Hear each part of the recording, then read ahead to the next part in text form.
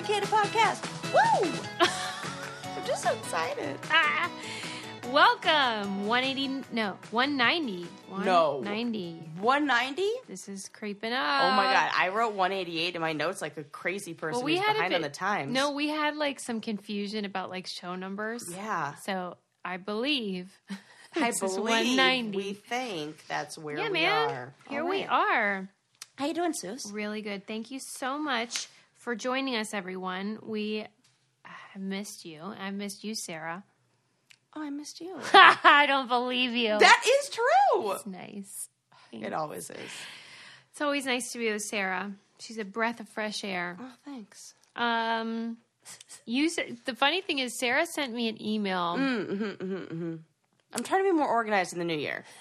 The email was like, "Here's everything I'm going to talk about in the episode. Don't read these." Well, it was more like a like here you links. go. I want to make sure that our listeners get these in the newsletter, Yeah. and I want to make sure because we have a busy day today that I get all that done, and I have really fun stuff I want to talk to you about on this podcast that's so cool. And I was like, don't forget to do everything. And so I just sent you that with a warning. Don't look at it, but you can. Whatever. I didn't, but though. don't. I didn't. Okay, so I am going to good. be surprised about it because I was like, "This is so Sarah." Yeah. Do you want to start? Sure. I'll talk mean, about one of I my don't know. new favorite things. Oh, my God, what do we start with? It's so exciting. Dying. Let's just kick it off with super exciting scientific discoveries. Okay. Ice sheets on Mars. Ice sheets. Sheets, like tons of ice. Like not just a little bit of ice.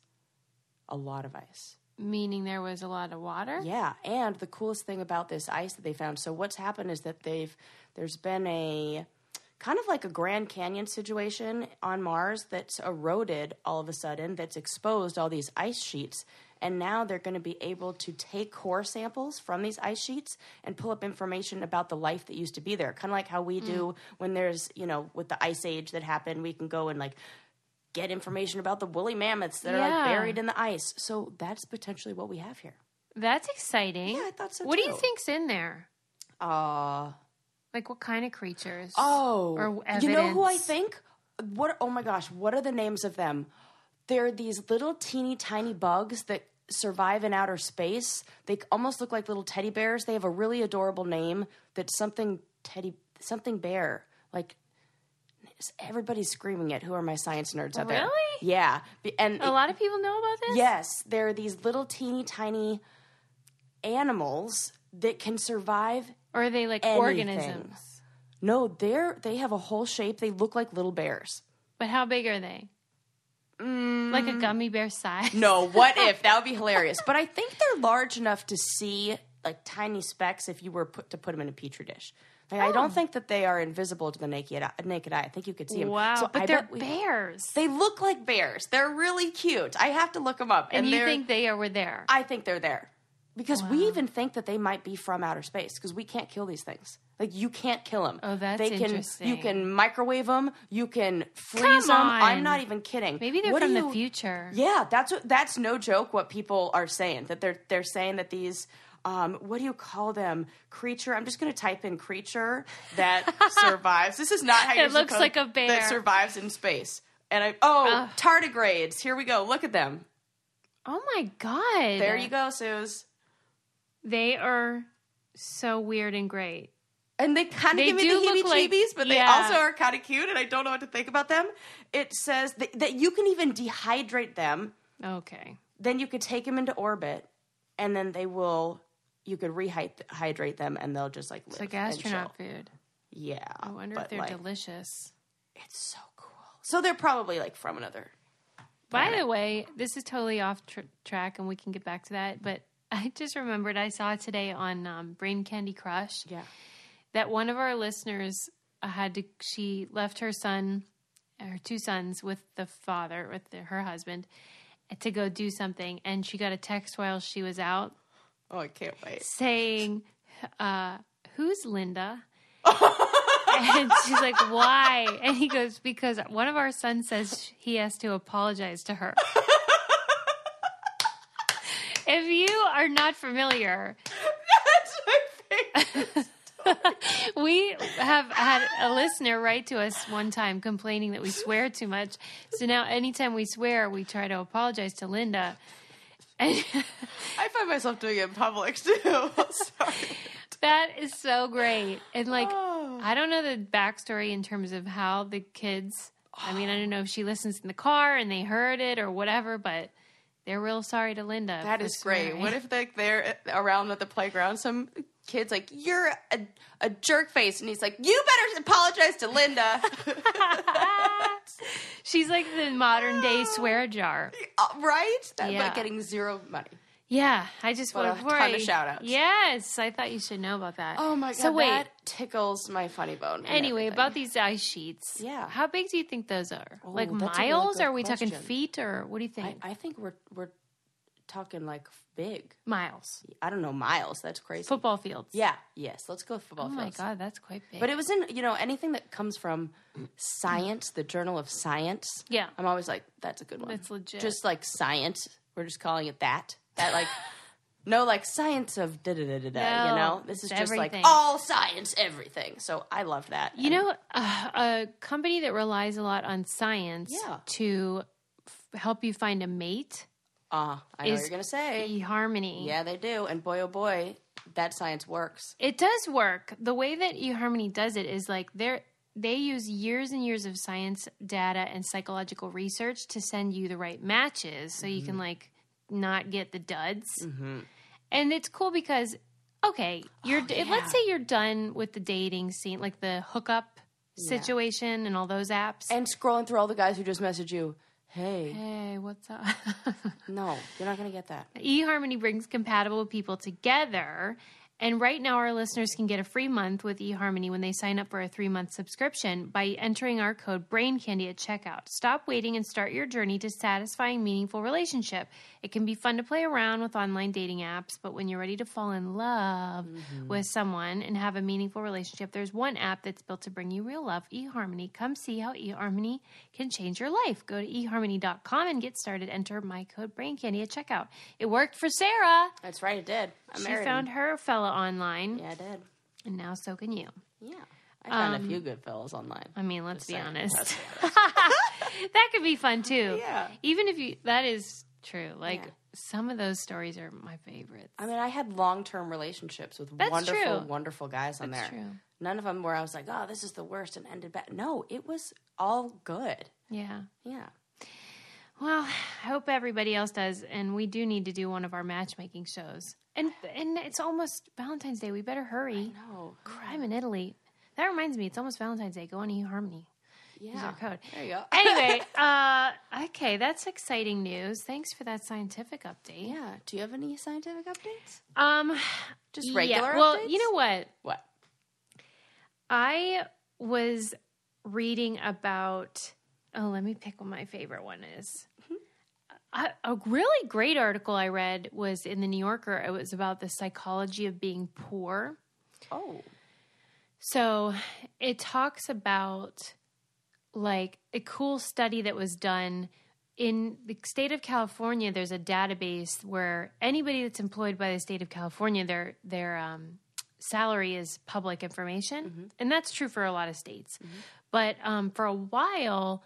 not many people realized that you could go online and just look up how much does so-and-so make. Whoa, yeah, so there was some scientists who wanted to take advantage of this sort of moment, and they emailed everybody that was an employee of the state of California and said, hey, just so you know, here's this database you can look up and see all the salaries. So they could compare what they make versus what... This little pay gap situation we got going on here? Yeah, okay. And so they wanted to find out if when you found out what your colleagues made and where you were situated among them, if it made you feel good, like let's say you make more than them, like maybe you would feel good, or maybe you would feel like, oh no, I'm never going to get a raise now. I'm already at the top. So that was their aim, was trying to figure out, like, does it make you angry? Does it make you happy? Whatever.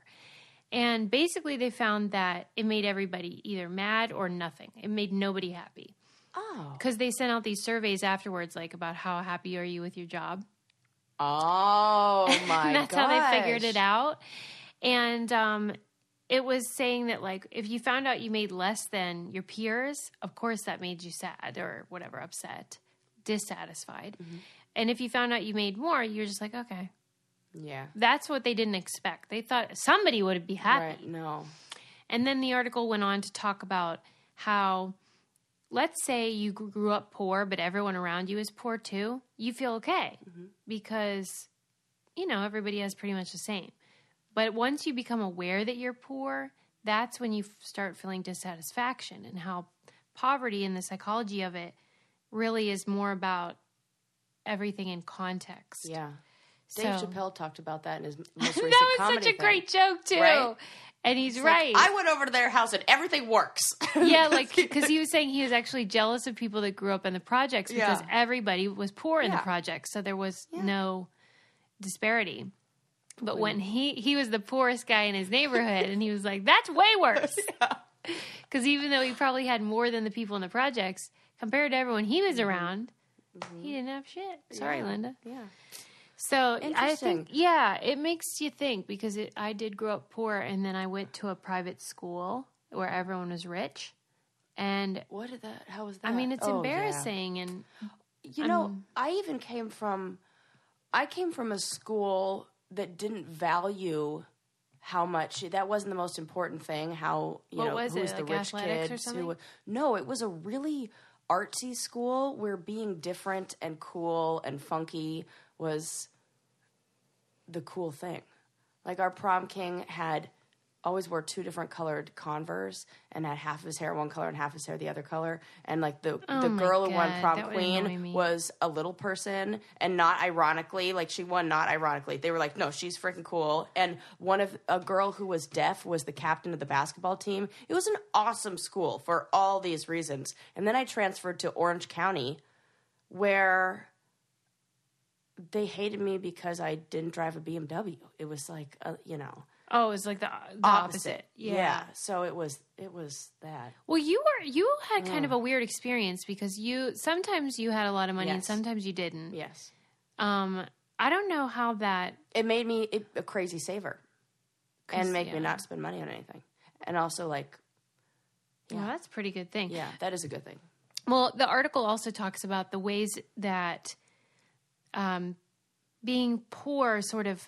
I don't know what the word you'd say, if it's snowballs or whatever, but poor folks are more likely to do things like play the lottery, of course, even though the amount of money they spend, let's say it's $2, is way more to them in terms of relation to how much they make. And some people call it like a tax on the poor, because so many Oh my poor gosh, folks... I have heard that expression, and I never knew what that meant. Yeah. That's it. Right, because let's say, there are some people with money that do play for fun and hope they win, but it's the $2 they spent doesn't mean as much as it means to the person who's living paycheck to paycheck. And so they are more likely to take risks because, and I noticed that with my family. My dad's a big gambler, and it's almost like this sense of like, what do I have to lose? And I might win. Right. It's worth it because, and then there's I think also with that, there's the potential of a change of situation, that if you do win this money, then your situation will be changed. So you are more invested in that situation. Whereas if you have money and you're, of course everybody's situation would be changed if you won the lottery. But I'm thinking if you're like, playing roulette and throwing down $100 on something. Yeah. There's a lot more anxiety and adrenaline, whatever. And probably the lose is more intense, which then could make then you talk about the whole reward reinforcement pathway of that, and why addiction and all those things would be more... what do you learn about that in school? What about what? Like the addiction, what do you call that? Reward reinforcement pathway? That is what they're saying. What science says right now is linked to why we have addiction, and why addiction is so difficult to... treat, and why you have to treat it as a disease model, because the reward reinforcement pathway, how to best describe it is like, because this one was a hard one for me to understand because I didn't really understand like what that intense craving was that was more important that you'd be willing to like not take care of your kids for or something like that. And the way it was described to me that really helped me understand was, you know, when you're really, really hungry, haven't had any food for a long time, and you take that first bite of whatever it is, and your whole body goes, and you get this like overwhelming like relief of good stuff. That is that reinforcement reward pathway working the way it's supposed to. So you do something, and we're supposed to get little drips of that good reward for doing what we're supposed to do to keep us alive on like a slow, steady drip. So I was just thinking about, I'm like become hyper aware of this. So just this week I was remodeling my bathroom and doing it myself, and I had patched it all up and I was ready and I put the final coat of paint on it. And when I did it, it looked so good. And I got this instant like rush of endorphins and good feelings and like serotonin and all this great, amazing stuff. And I was like, oh my God, this is that good reward reinforcement because I put the work in. It was something I didn't think I was going to be able to do. I did the research on how to do it. I did it. And this, I have to remember this feeling. This is the feeling that then I take, and it's going to encourage me to keep doing things that promote this kind of feeling. Well, if you replace that feeling with something that overstimulates that pathway, so like a drug or something that causes an intense emotional or intense rush of that serotonin and dopamine, like even people who can be adrenaline junkies or gambling or shopping or anything that give you an addiction, or, you know, like a sex addiction or like, you know, porn addiction. If it's almost like that slow, steady drip, you turn it up. You're getting more of that stuff, but it's really fast. It's like kind of like that light bulb that gets too much energy too quick and it burns out. So now you don't get the same good feelings from doing things like having a hamburger or like, you know, getting some food or refinishing your bathroom because you need more and you need more. And now, and the drug or whatever it is, the substance, the addiction, anything that changes the chemistry of your brain takes that pathway over. And then instead your body doesn't say, I need food. The thing that becomes more important than the food is I need this drug to give me this feeling that felt so good. Yeah. And then your body, and then it goes further, and you do that a few times, and then your tissue in your body becomes addicted to that feeling. And then your brain starts prepping you for that even before you've introduced the substance. So you can go into a room where or like when people walk into a casino, the lights and the everything in the casino will trigger all those same emotions if you've ever had any situation where you've won. So that takes over, and you don't want to go to, you know, the restaurant. You want to go sit at the thing. So blah, blah, blah. There. So. You just trailed off. What happened? Just like, you know, I could go on for hours about. Yeah, it's quite interesting. Still got an A- in that class, so what the fuck? You know what? Linda, sorry. Oh, sorry. No, I mean, that's a lot of information. So, yeah, I mean, and it takes a while to figure it all out. It does. And for me, what it did is it gave me a little more patience and understanding of people who do struggle with addiction of any kind, and look at it as like needing to retrain that pathway. And you can even see it. I mean, I look at it really small and think about, okay, I want to have kids, and how do I want to raise my children? And I want to make sure that I'm doing things that stimulate that reward reinforcement pathway in a good way, rather than quick, like short-lived satisfactions, like here's a candy bar, or let's go get ice cream, or let's go to the arcade game. That's easier said than done. But I'm it's so sure. Great. No, but it's so great when you can accomplish it. But then they want it so bad because they that's how you know it's a real thing. Because a 5-year-old wants that so bad because they don't understand I can't have ice cream every day because eventually I won't like ice cream. They don't see they go, oh, I just want that good feeling all the time. And we as parents have to somehow find a way to give them some sort of lesson in the delay of gratification and like slow roll excitement. I'll tell you what gives me good feelings all the time. What? Stamps.com. Oh, yeah, because you don't have to go anywhere. You don't have to do things you don't want to do.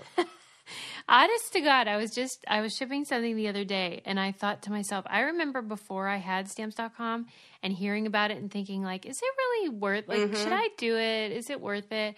It is so great. Have you tried to go back to the post office now? I do have, because we have a P.O. box for Brain Candy. So I have to go there to pick up stuff that you people send to us, which we love. And I'm always like, there's, often a line and things. So I think, okay, this is why I use stamps.com. It's fantastic.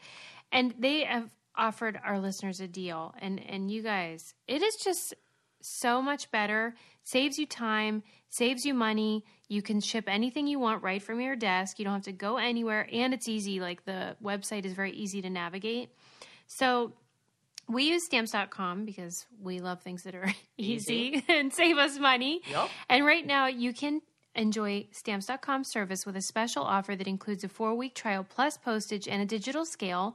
Ready for a happier new year? Go to stamps.com, click on the microphone at the top of the homepage and type in Brain Candy. That's stamps.com and enter Brain Candy. It is the best New Year's resolution you can make. I will never, ever stop. I'll never go back. Digital scale, hello. I know, right? I use mine every day. It's great. I'm not kidding you. I have a stamps addiction. I have that pathway. What do you call it? Yeah, right. That's my addiction. Any hoodles. That's a good one. I approve. Thank you. Okay. You want to take a turn or shall I carry on? Carry on. What you got? Did you read about how dolphins can recognize themselves in a mirror earlier than humans? What? I did not know that it was earlier than humans. They can recognize that it's themselves in a mirror at 7 months. For humans, it's around 12. Yeah. And they do poses. Okay. And they sachet chante for the so mirror and do things with their tongue. Okay, well, here's my question though. Yeah. What age does a dolphin reach sexual maturity? Oh God, Sarah. Because I'm just saying, I'm not Why saying just looking in the mirror and I just done up all nice and now I'm interested. That's not it. No, because I'm saying you have to look that's like saying to compare the years in a dolphin's lifespan to a human's lifespan and to say it recognizes it earlier, like one's at 12 months and one's at, if a dolphin reaches sexual maturity at a year old, that's like saying, oh my God, did you know that dolphins can have babies? Maybe, maybe they didn't mention it because maybe, I don't know, but maybe it has nothing to do with it. Maybe that particular skill is totally unrelated to mating or sexual. Well, I look at it more as the different benchmarks of the process of growth. Okay.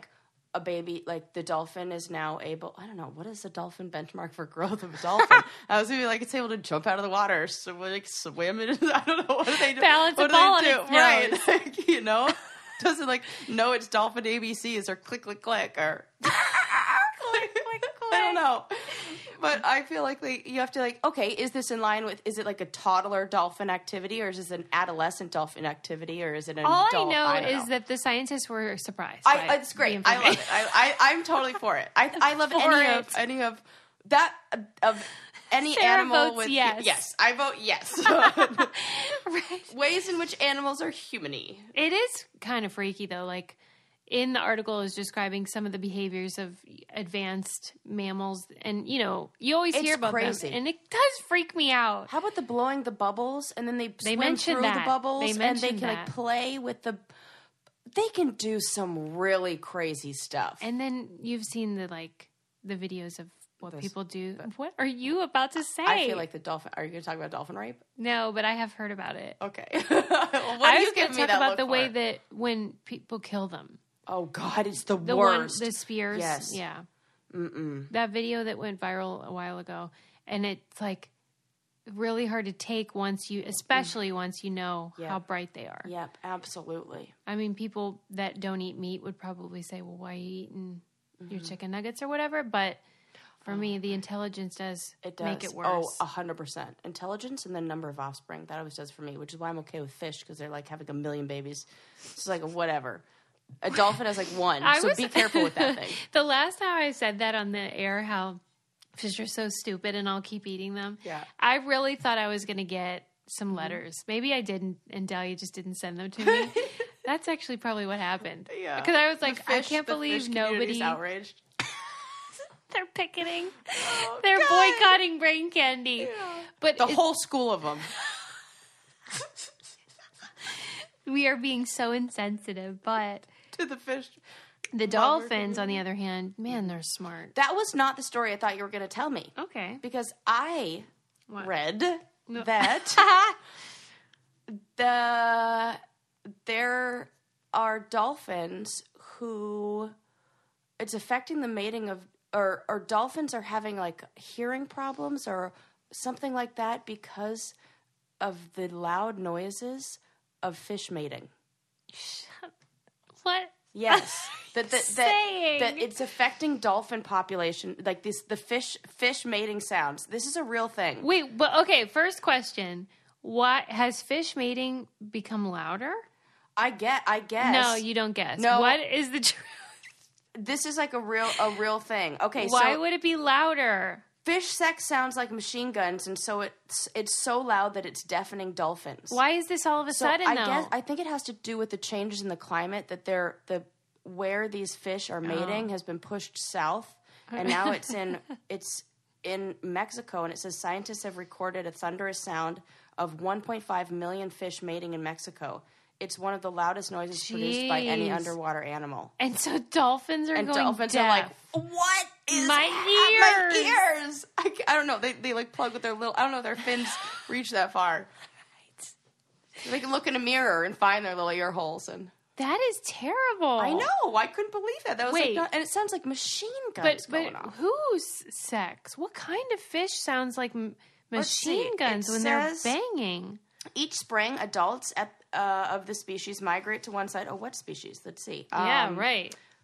What are these things? It's disgusting. The Gulf's Corvinus machine gun mating call. The Gulf Corvinus. What is that? I don't know. This kind of fish, I guess. I don't like it. But the mating chorus is so loud that it raises the normal level of sound in the environment by 21 times. What are we supposed to do about this? Making the phenomenon a true wildlife spectacular. I don't know. Give them all little earplugs. Oh my gosh. It says, in fact, if we weren't overfishing, the fish chorus would probably be louder. So there you go. Thank you, dolphin tuna or bumblebee tuna. Jeez, Louise. That's the story I thought you were going to bring. Well, but here's what's weird to me about this. What? You had read that already and didn't write it down, even though that is clearly something I wanted to know about. You're right. Why didn't you write it down? Because I had read that weeks ago. And yeah, but you should be writing more down because I know you read a lot of stuff. Yeah. And you probably just don't think. Everybody would like to hear about the dolphin mating call. That is crazy. You're right. What was I thinking? I know. And here I had ancient shark living to 512 years old written down. Like a crazy person. Both are good, though. Yeah. Did you see that picture? No. Suze, it's like you're not even up to date on your aquatic life. That's not true. I did see the picture, but I did not read the article. Okay, that's so funny because I was really hoping that you read the article and didn't see the picture, so then I could show you the picture and then you could say, well, that looks exactly what I would expect a 512. That's why I didn't read the article because I was like, yeah, that makes sense. Yeah, I get it. Well, this is the best part. So if you caught that article or you at least just read the headline, I'm sure you saw it said, ancient shark found 517 years old, alive before Shakespeare, blah, blah, blah. Wow, that is weird to put it that way. Then I dug into the research and went to Journal of Science and actually looked, which this is what I emailed you, is the abstract to the article. Okay. It's not true? The range, they used radiocarbon dating. Okay. The range is 272 years to 517 years. Could you imagine if somebody were like, you, Susie. Right. And they were like, she might be. She could be 517. Or dead. Or not alive yet. Yeah. Right. I'm like, that's a really big range. And don't you think that shark is like, excuse me? Right. How dare you? I don't look a day over 300. Yeah. That's exactly what I was thinking. That this poor shark shark, who I'm sure is a female, since they had to age her and date her like that. Right. How dare they? Oh, God. That's good times right there. Made me laugh so much. But then it said that it reaches sexual maturity at 150. So what the fuck are you doing for those first 150 years? Not doing it. Not looking in the mirror. Right. I know that much. Yeah. That is bizarre. And they grow 1 centimeter a year. This shark. Well, then measure it and tell me how old it is. Well, that's what they did. They measured it and they were like, oh, it could be between this and it could be. Yeah, but radiocarbon dating, I mean, I know that that's typically used for fossils and things, but I thought it was pretty accurate. I did too, but I guess in the big scheme of things. Yes, a range of 100 or 200 years. If you were looking at stuff that was millions of years old, you'd be like, okay, it could be off by. But for this shark, she needs every year. Yeah, that's true. So. What will make you look younger, though, is having beautiful skin. And yes. Wait, before you my even segues are getting better. This is so good. I didn't even mean to set you up for that. But before you even get into how amazing this is, I finally tried the moisturizer. Yep. Okay. It changes everything. No, and it does. Like, this really does change everything. And I thought it was going to be a moisturizer, like a cream that I was not going to use because I'm like, this is going to clog my pores. I can't use anything that's, like, heavy. Nope. This is just, like, Floralux Extra. It's like a mousse. It is. It's so beautiful and wonderful. Yes. BioClarity, if you guys don't already know it and use it and love it, you should, is a 3-step, or in Sarah's case now 4-step, acne wash if you have problem skin. But, I mean, really, everybody could benefit from using it because it really is soothing and it clears you up and it makes you brighter. And I think it makes you look younger. I'm just going to throw that out there. But they are giving our listeners a special offer at bioclarity.com. Just use our code BRAINCANDY and you get your first month for $9.95 plus free shipping. And that's a $20 savings. And it's 100% risk-free guarantee. And you're going to love it, so don't worry about that. And as Sarah said, you can add to it that moisturizer for a bonus. I love it. Okay, I have to... No. Yes. No. You would have said what? If you'd seen this. What? There is a video that went viral that I can't deal with. Please. Oh, my God. Maybe I have seen it. What? Cooking with your mouth. What is this? Sarah! Cooking? Is this like going to be like Tiny Kitchen, but like better? But worse. Worse. It is the most disgusting thing I've ever seen in my life. Okay, wait. Are you like stirring things with your tongue? Yeah. No. And chewing it up and putting it back in the dish. Like she's making stuffing. No. Tell me everything. But also what? I can't. I don't even know. This lady, no. Okay, yeah, the woman on the camera is a woman. And can you just paint a picture of this woman for me? Is she wearing an apron? No. Oh. I don't think so. Well, first mistake. But she might be because I was so distracted by the fact that she was chewing up the ingredients, including a raw egg. Nope. She's baby birding it? Yep. No. Regurgitating it into the bowl and being like, she even put garlic in there and chopped it up with her teeth. And are we supposed to think this is okay or some new cooking fact? And then she would like spit it up and there would be like saliva all over it. And then she would like use her hands to mix it. Well, I mean, why stop? Just why use your hands? Yeah, it's like here's the thing. The person that made it is an artist. Okay. And he says that this is not a joke, that working in the kitchen is very dangerous. So if you can eliminate knives.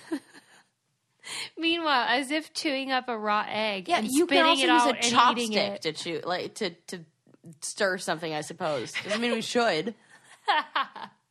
It is, Sarah, when you watch this video, and I will make you watch it when we're done here, you will say, I've never seen anything more disgusting. Oh, my God. And she puts butter in her mouth to warm it up. No.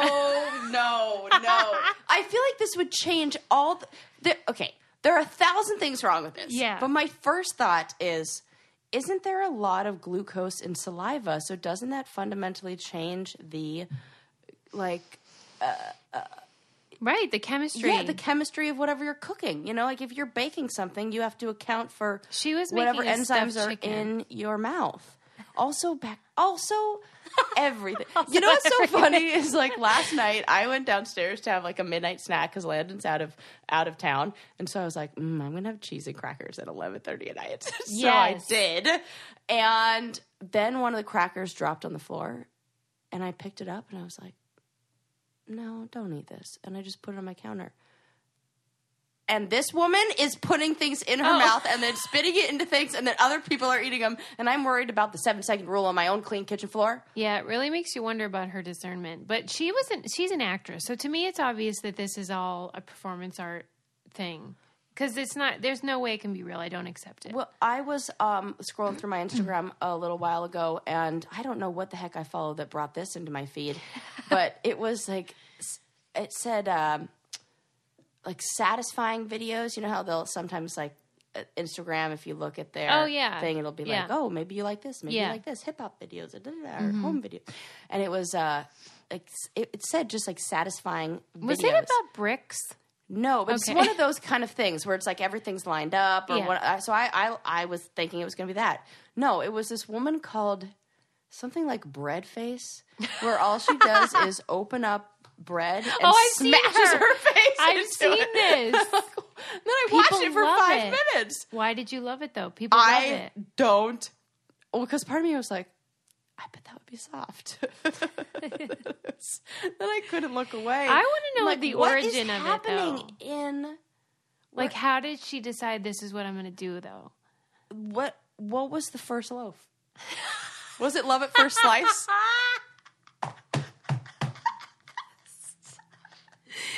So good. Love at First Slice might be my best one yet. So that one really butters my bread. So dumb. I do want to know the answers to the questions, though. Yeah. Those are fair questions, even though they are also punny. Oh, my God. Oh, man. That was not on my list of things to talk about. Well, it's probably good that we're talking about food because... After much ado on a previous episode where I was supposed to interview Bern Fisher about her book, the Little Book of Big Weight Loss, and then we had the audio problem. So the audio on the interview didn't work. So I just had to tell people, sorry, there's no interview in this episode at the end. And so she agreed to talk to me. And so now I really do have an interview with this woman. And just to refresh your memory, she is a woman who is a makeup artist, stylist. She works in entertainment and fashion. She was always dealing with models and entertainers and seeing how skinny they were and being like, what's your secret? Because she was a heavier lady. And so she just started making notes and trying it for herself and lost a gazillion pounds. And then people were like, what's your secret? And so she would like write it on a Post-it and give it to her friends or whatever. Self-published this book. It went crazy. Viral, not unlike the cooking with your mouth video that we talked about earlier, except this is actually useful, and I find it to be really refreshing because, as she says, she just skips the BS and just says, you know, here's what you can do, and don't be so hard on yourself, and just like try to feel happier, as you pointed out, happiness and, you know, food healthy and living. Sleeping good are all related. Yeah. Yes. Anyway, so let's finally really have her on right now. Welcome, Bern Fisher. Thanks. As our listeners know, there was an audio snafu, and I feel like I won the lottery because I get to talk to you again. Thanks. I'm happy to be here talking to you, and I'm not sure what a snafu is, but I really like the word, and I am going to steal it for future use. I'm just letting you know that right now.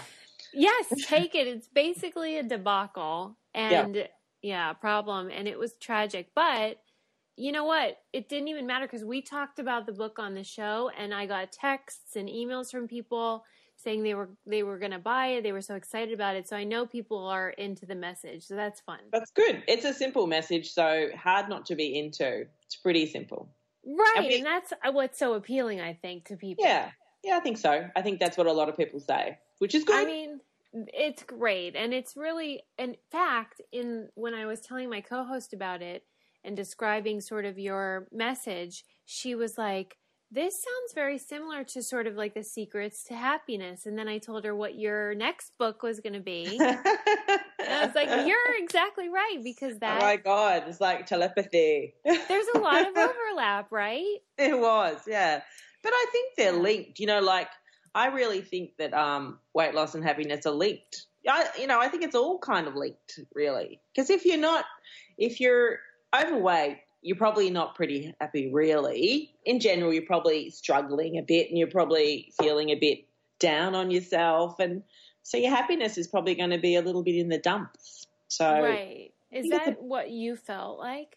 Yeah, without a doubt. I was just women, we are brutal to ourselves, right? You know, we go, I'm not good enough. I'm not skinny enough. I'm never enough, So I think, I did that to myself without a doubt. I mean, even though a lot of my friends would say, you seem so confident and just really happy in your body. And I'd be like, well, yeah, but no, not really. I didn't feel good. And, I didn't get any kind of service when I went into a store to buy clothing and there's all the little prejudices that happen along the way. So, yeah, I didn't feel good about myself. In all honesty, I didn't. So, and that did affect my happiness. I didn't ask you this last time, but you just made me wonder, were there was there any difference between the way men treated you and the way women treated you when you were bigger? No. Like, were there certain groups or kids or adults, different people treated you different, or was it just across the board that maybe? The thing with kids, because kids are so brutally honest, which I love. I love that. And my daughter did say to me, she's 11 now, but she did say to me, how come you don't look like the other mums? And no, it's okay. And I was like, well, she was talking specifically about one mum, which is she's a personal trainer and has got, like a 12 pack and, is rock hard. And she said, how come you don't look like Tracy? And I'm like, well, honey, I just don't. We're all different. But I knew, if you have a weight problem, I don't need anyone telling me. I already know. But in terms of men and women, no, I've always been, I'm always a bit of I'm a tomboy. Even though I do makeup and I have this glamorous life, I'm a tomboy. I lived on my skateboard growing up. I'm a tomboy. I'm not. That's so surprising. I'm not particularly girly, even though I love girly stuff too. This contradiction of weird stuff. Yeah, right. A lot of us are. We're all contradictions, right? You're probably like, I mean, you look at you. You're gorgeous, and you look, very beautiful and put together. But I'm sure there's a lot of you that I don't know.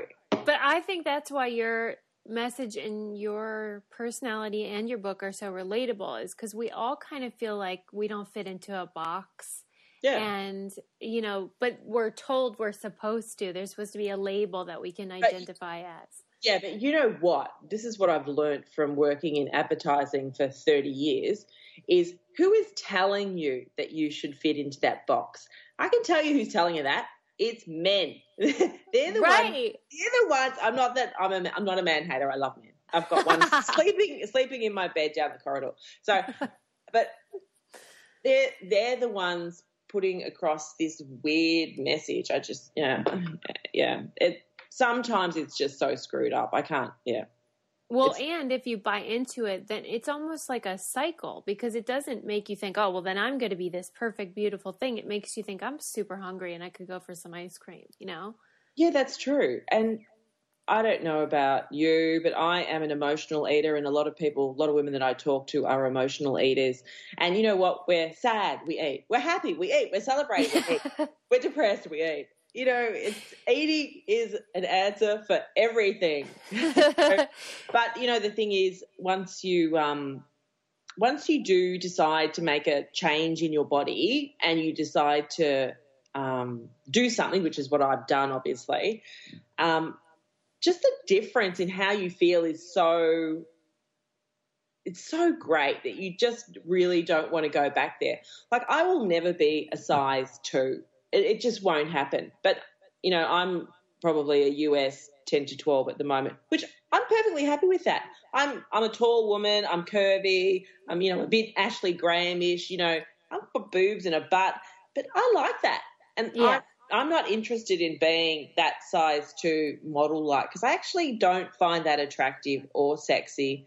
And I sneakily think that men don't like that either.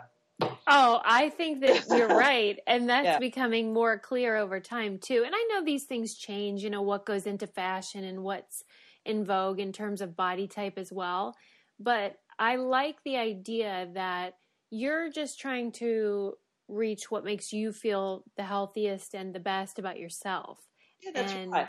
And I've learned over time because of working on set and doing fashion shoots for magazines, you know, some of the massive ones, you know, Marie Claire, all of the big ones, you know, that I've learned that, and the models say the same thing. The models say exactly the same thing. They go, I don't even look like that. And it's true because they're so retouched. And they're like, wow, I look good, but I don't even look like that. I'm like, yeah, sorry. We just laugh about it on set because it's true, but we all know it behind the scenes. But that unfortunately, you know, the average woman who's reading that magazine, sitting in her home going, oh, I want to look like that. Well, you'll never look like that because they don't even look like that. So what I'm saying is be the best you possible, be the healthiest and best you possible. And if that involves making a few changes in your diet or, you know, losing a few pounds because, you know, there is an obesity epidemic, as we all know, and it's in the US, the UK, Australia, it's everywhere. You know, the general percentage of the population in those 3 countries alone is about 70% overweight. It's huge. Right. And I was just reading about how despite our size, we're malnourished at the same time. Yeah, because look at what we're eating, right? Yeah. Where's the nutritional content in the foods that we are eating? Like if you go for fast food, there's very little nutritional content in that. But if you switch to like a whole food, if you go back a bit, you just whiz back in time to like the 1950s. I'm not saying you want to, but you know, they did have some cool clothes. But if you do that and you just start eating whole foods and, you know, you eat cleaner, you know, just simpler, it's really just simpler, then you're going to lose weight. It's just going to be a natural occurrence. It's just going to happen.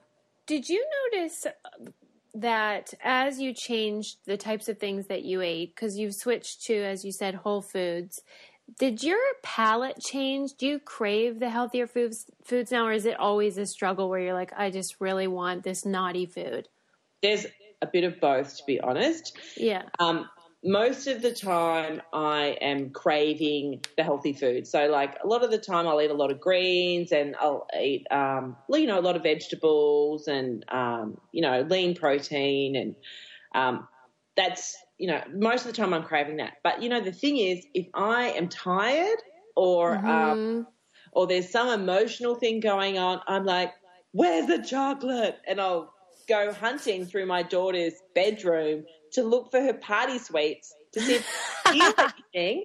I'm not kidding, I do it. And she'll be like, Mom, where's my Snickers bar? I'm like, I don't know. It's gone. So, right, because sometimes stress. Stress, stress, it does it. So I'm not perfect, and I'm not saying you need to be perfect. You do not need to be perfect. You don't need to be. You just That's what I love about your book. Yeah. And it's so easy. Like, some of the things are hard, but the concepts are simple to understand. Yeah, they are. You know, there's nothing complicated about it, and so it feels doable. It is doable. I mean, I am the worst dieter in the world. Seriously, I'm the worst. Truly. I will happily put up my hand. Yep, I suck at dieting. But it does work. This works, and it is achievable. And you can do it. You actually can do it. It sounds weird, but if you just take one thing at a time and just implement them in your life, you'll end up dropping weight and being far happier and leaner. And, you know, I'm not saying that happiness and dieting I'm not saying that they're completely interlinked, but it's for me, I feel better if I am being healthier. I don't have a food hangover when I wake up. Do you know that food hangover feeling? It's I know the wine one. Yeah, it's not dissimilar to the wine. And usually if you are consuming that kind of food, maybe you're drinking wine as well. So possibly you've got a bit of both. And it's harder to get out of bed, and so when I am, on, being really good and doing all my things that I do, I jump out of bed pretty much. So it just makes life a lot easier. I don't get that 4:00 in the afternoon slump. Right. And, but, there's certainly moments, certainly over Christmas. I was having some stuff over Christmas, some food that I usually would not eat. But, that's a special time. And so I didn't go crazy, but I had had some Christmas cake and had, ate a few more things, some cheesecake, I like that. But now it's like, well, I'm back to my normal day, and now I'm implementing the stuff that I do, which is whole foods. I fill my, fridge and I fill my cupboards with that food. So when I go to eat stuff, that's what I'm eating. It's just a lifestyle and a habit. And, yeah. Hey, it's Kaylee Cuoco for Priceline. Ready to go to your happy place for a happy price? Well, why didn't you say so? Just download the Priceline app right now and save up to 60% on hotels. So whether it's Cousin Kevin's Kazoo Concert in Kansas City, go Kevin, or Becky's Bachelorette Bash in Bermuda, you never have to miss a trip ever again. So download the Priceline app today. Your savings are waiting. Go to your happy place for a happy price. Go to your happy price, Priceline. And it's so cool how, you did this program for yourself and you kind of got tips from people and tried different things and saw what worked for you. And then everyone was, harassing you, trying to get the secret. And so then it went gangbusters, and then you became, the literary equivalent of a viral hit, right? Pretty much. I mean, it was crazy. Because, I self-published initially and I put out a little news release, and then, it just sold like crazy. It just sold like crazy. And then the publishers were contacting me saying, oh, come and see us. And I'm like, oh, my God, I don't know how to deal with a publisher. I know how to deal with a celebrity chucking a tantrum, something, but I don't know how to deal with a publisher. So that's when I was with my mate Kylie, and we're like, who? I know that sounds very Aussie, but that is her name. And we're Googling who has sold the most books ever, and it was J.K. Rowling. And then we're like, well, who was her literary agent? Because they must really be good. And then that's so great. It's true. This is exactly what happened. And then I sent the literary agent my book. And they're like, yes, we love it. We love you. We want to sign you. And I'm like, oh, my God. Awesome. Yeah. Quick, where do I sign before you change your mind? And then signed. So cool. And then there were in the US, there were book auctions because there were so many publishers wanting the book. So they fought over it to get it. Oh, man, that is fun. Yeah, so Zoe from the Blair Partnership in London, who's the literary agent, handled all that, and so now I'm with Simon & Schuster, which they're great. They're huge touchstone books there, and it's everywhere. It's in Barnes and Noble. It's everywhere. Can you believe it? No, it's pretty wild. It is wild. It is wild. But I feel like it speaks to the fact that so many people are craving this information. Yeah. And, you see a lot of the books that are very dense with scientific literature, and that's all important. And I want things to be backed in science, but it can be overwhelming to just somebody who's like, I just want to eat better. Yeah. And your book skips all that jazz. It's rooted in science as well, but it doesn't overwhelm the reader.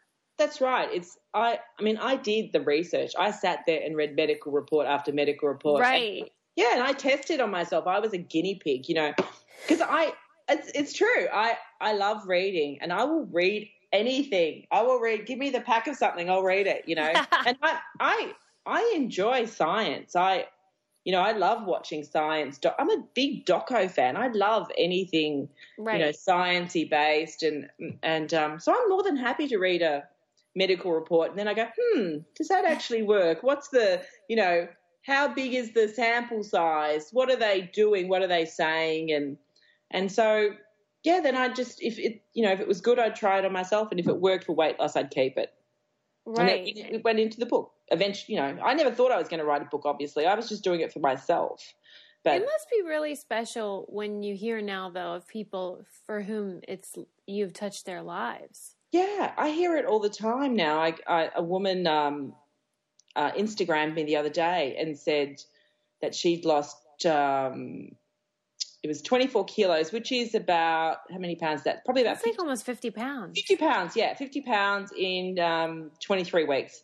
And I just saw the before and after picture of her, and I was like, that looks like her mother and that looks like her daughter, but it was the same woman. And I was like, whoa, that's great. That's really nice. Yeah, because I think that's a really good speed of weight loss. That's like an achievable, like it's like you're not standing on the scales going, you're going, yep, I can see progress all the time. I mean, admittedly, some weeks you have a big jump down, you'll lose quite a few pounds, and then the next week there might be a little less, but it's constant progress. So it's right, and good. that's encouraging for people. They want to see those numbers. Yeah, they do, and I do, and that's what I wanted to do. So it's like, yeah, it just works. It's really good.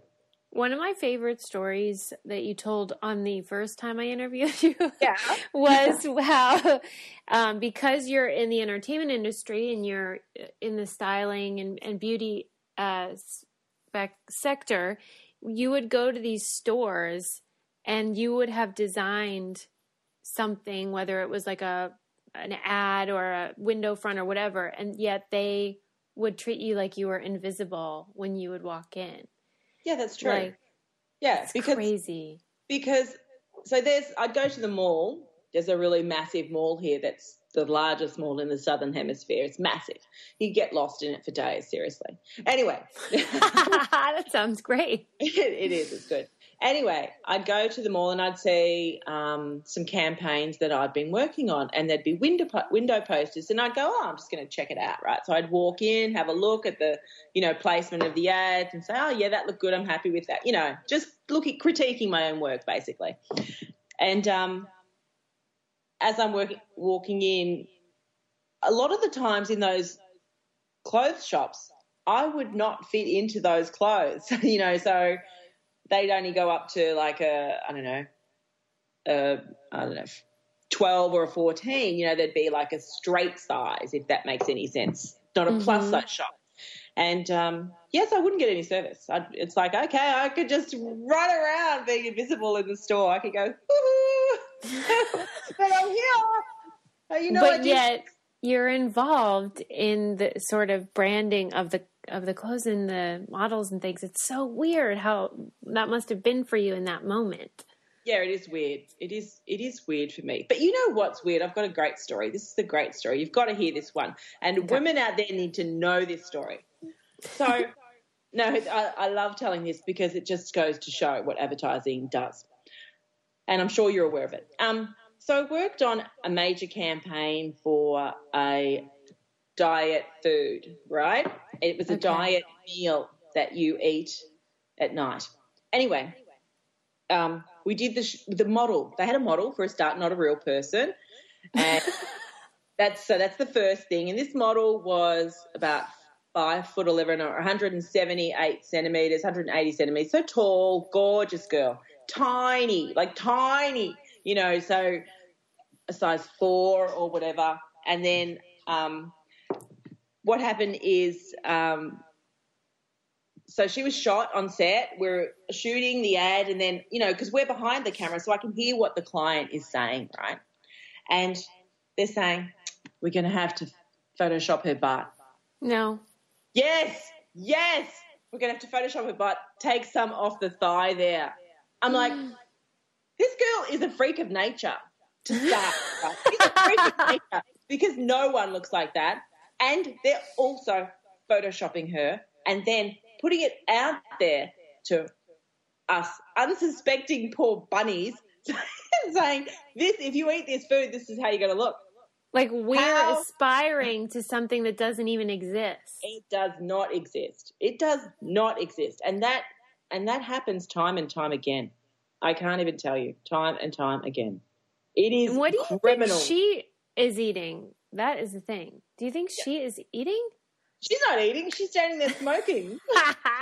Going, when is this shoot going to be over? When can I get on my plane to get back to Sydney? That is crazy. But, I mean, it's probably helpful for you to have seen all that and to know that it's not real. No, it is. It is very helpful. And my daughter is 11 and her dad is a photographer. And so he's in there, back there. And he's so she's been on set since she was little. And if I say to her, Lily, honey, do you want to be a model? She's like, no, it's so boring. And I'm like, yeah, that's right, it is. Like, what do you want to be? She's like, I want to be a scientist or or a history detective. I think she means archaeologist. That's so cool. Yeah, so she wants to do something like that. She actually wants to make, even at this age, she wants to make a difference. She can see the paper thin veneer of nothingness that we are fed time and time again. So I think it's actually been a good idea to take her onto set. Right, that's lucky because for most kids that would be a very hard concept to teach because it looks real, you know, and I think it doesn't actually look real when you get really. If you stand behind the camera and if you see the photos pop up on the camera and then you see the photoshopping and the manipulation behind it, okay, we're going to do this. And if you can hear the talk that's going on, okay, we're going to do this, we're going to shrink a butt, we're going to stretch your legs, we're going to take out all those bags, we're going to, I don't know, do all these, we're going to plasticize her, you know, and it's like she's young, but she knows that is not real. Like she knew from the age of 5 it wasn't real. Yeah, I just think she's lucky to have seen that because, like, if my kid's watching TV, he just takes it at face value, you know, whatever he sees. Yeah. So that's a real education that she got. It is, but that's the problem. Like, that's the problem with what we see on TV and what we are feeding our kids. And, you know, it's the classic thing. It's, I think, is, you know, the ads that you get for breakfast cereals, you know, and, oh, it's healthy and it's this and it's like it's all colourful and wonderful and, you know, the next thing you know you're at the supermarket and, you know, your child's, give me that, you know, I want this. And it's because they're seeing that advertising. So it's a problem. The hardest thing for me in the book is or just in eating is I really love breads and crackers and things. Yeah. And I like that you included recipe for bread that you will use in moderation because if someone just says you can't have anything, then I'll just say forget it because that's something that I really enjoy. Yeah, that's it. So the bread I only included one recipe in my book. Yeah. And I know it sounds weird, but it's the one thing you can't buy. So, I love bread. It's so delicious and yummy and soft and squishy and just says eat me, doesn't it, really? Yeah, it makes me happy. It does make me happy. And on a cold day, it's comforting. It's my friend, right? Yeah. So, anyway, I put in a bread recipe that's filling and tasty and yummy. And I was like, if you eat this is going to be far better than the sugar-filled, pre-packaged, white crap that you are going to buy at the supermarket. And it's so quick to make. You don't need a bread maker. You mix it in a bowl, throw it in the oven, done, and it lasts you a week. It's really good. Yeah, I was glad that you included that, and I can't wait to try it. I will do an Insta story when I make it because I really want to give it a whirl and maybe replace, because I do bake my own bread, but it's still the garbage kind with like white flour. Yeah. So I'll switch to yours and if you can switch to a besan flour. I know besan flour is a chickpea flour. Okay. So yeah, you should be able to get it. I mean, you guys have got an amazing array of you can go to the Whole Foods place and get it. It's right, especially here in LA. I feel like if you don't eat chickpea bread, you're probably weird. So out of it. You are so yesterday. You're not got chickpea flour on your plate every day. So forget it. Well, I mentioned it on the last episode and we talked about it again today, but you do have other plans to make another book, right? About happiness. Yeah, but like are you we're not getting rid of you. Like you're gonna keep on giving us like you're our life coach now. That's how I see it. What does that even mean? I was speaking to this male model the other day and he said the funniest thing and I said, what have you been up to? What have you been doing? Just the general chit chat. And he goes, I've been lifing. And I'm like, I love that. I'm stealing that word. Another word I'm stealing. Lifing. So yeah, I'm lifing. But yeah, so yeah, I'm writing I'm writing about beauty at the moment. And I was lying What about it? I'm writing a book on it. What are you gonna say? Yeah, I'm writing about inner and outer beauty, and I'm talking, but my second book is happiness. I just want to make that clear, and that's done, and that'll come out. But my third book is on beauty, and I'm writing about inner and outer beauty, and I'm writing about real beauty and about how we want to look gorgeous on the outside, right? That's important to us, but I don't know about you, I'm sure you have, an amazing look, but my inner beauty is as important, if not more important to me than my outer beauty.